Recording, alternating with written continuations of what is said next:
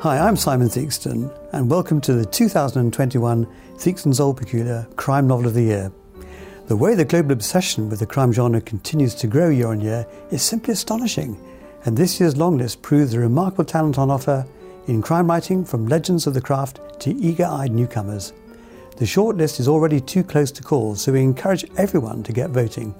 A hearty toast of Old Peculier to all our long-listed authors for this coveted award, and we look forward to what we know will be a fiercely fought competition.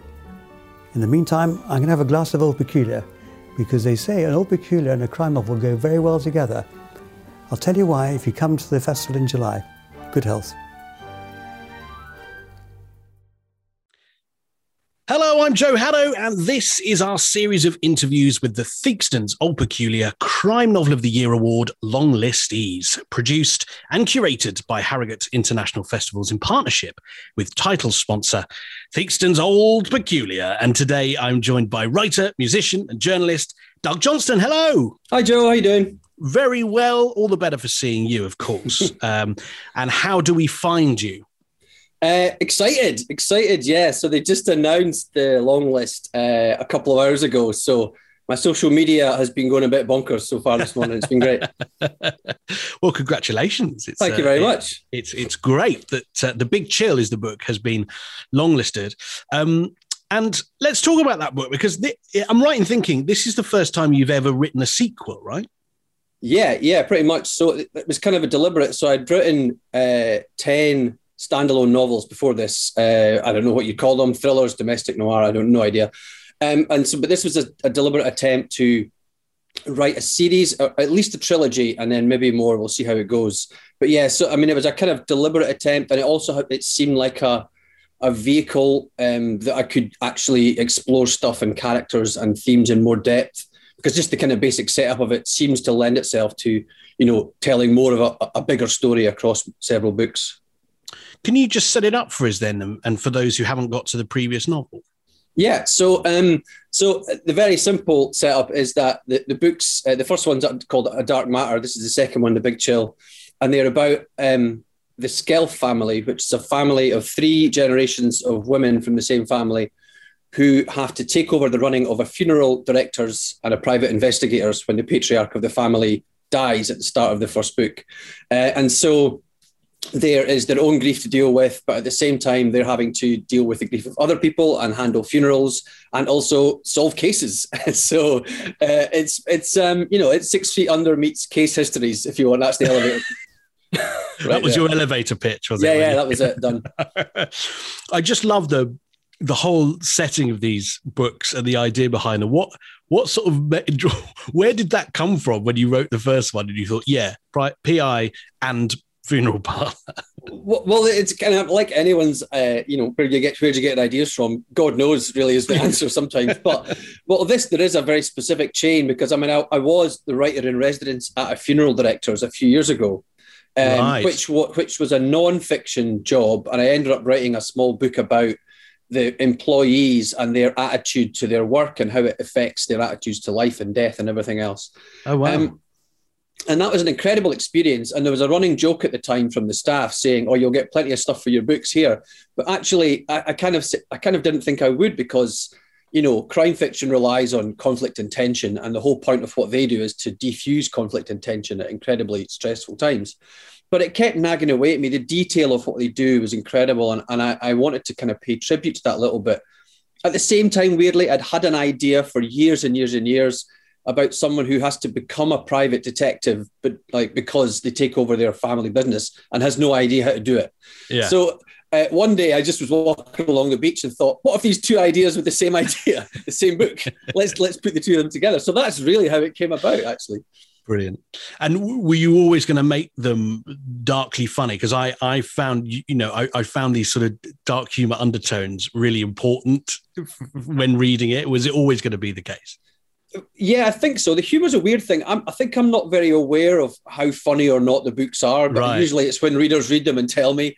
But I think there was always going to be an element of that, because there is a kind of deadpan humor to the funeral directors that I met, because you have to have a sense of humor because of you're dealing with something. Otherwise, I think you would go crazy.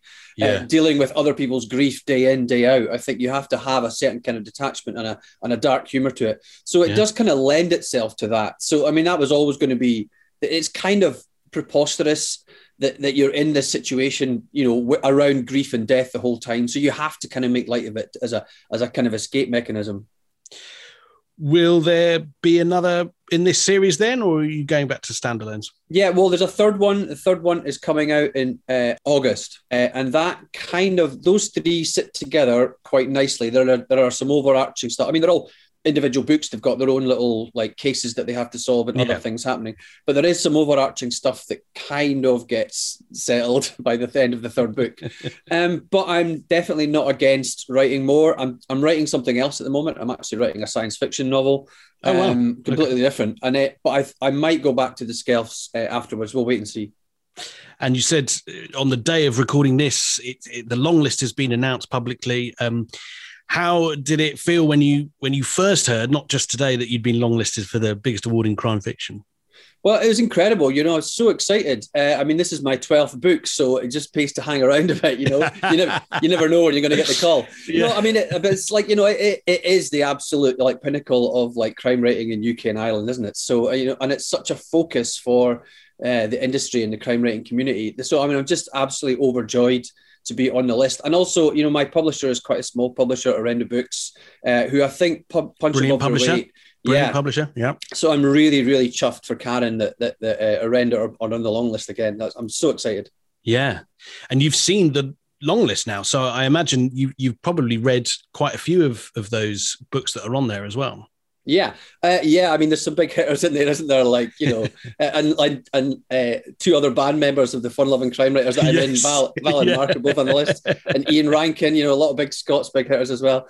Yeah, I mean, there's some amazing books there, from the big hitters to the ones that maybe people don't know as much. I wouldn't, how do you pick a favourite? I'm not going to, because if you say a favourite, then somebody else is going to complain or feel put out that you didn't mention their book. But there's so many good ones. I mean, I don't know who else. Abir Mukherjee's amazing. Those Raj set books. Will Dean. Chris Whitaker. There's loads. It's absolutely great. Yeah, it is. And, every year I see this long list and think, gosh, how can it top the year before? It always seems to, come up with the goods, and you think, goodness me, there's been so much great crime fiction published over the last 12 months. It's quite amazing, really. Yeah. I think part of it is that I think we it's not competitive at all. It's very encouraging, but actually I think you do get a sense of when you see other writers upping their game, all the time, that does, stick a rocket up your bum, and you go, right, okay, well, I need to really up my game as well. So I think there is that element where people are not trying to best each other, but just trying to keep up with each other. Yes. Yeah. Healthy competition. Yeah, that's what. That's exactly the phrase I was looking for. And just finally, we've all missed Harrogate, and I was speaking to a couple of your fellow band members just yesterday, who were all saying, one of the big things that has been awful of the last 12 months is that you haven't been able to go on play gigs and do your tour. But what is it that you've missed most about Harrogate, and what are you most looking forward to, when we can all be back there? Oh, I mean, it's just the atmosphere. It's the camaraderie, isn't it? I mean, because this is like our community, because writing is a solitary business. I'm sure other writers have said this. You sit in my case, in my loft with no window, and and you're on your own for large stretches. So the only time we kind of get to meet our community is at festivals and book events like that, and events at Harrogate. I mean, the atmosphere there is insanely joyous anyway, normally. And I think having missed a year and going back, I mean, it's not going to be the same, it's because there will probably be restrictions and stuff like that. But I think just to see other people, face to face, it's just going to be, because it's a real, it's a real focus for the entire industry and the crime writing community from the UK. So, I mean, having it back is just going to be, the best weekend.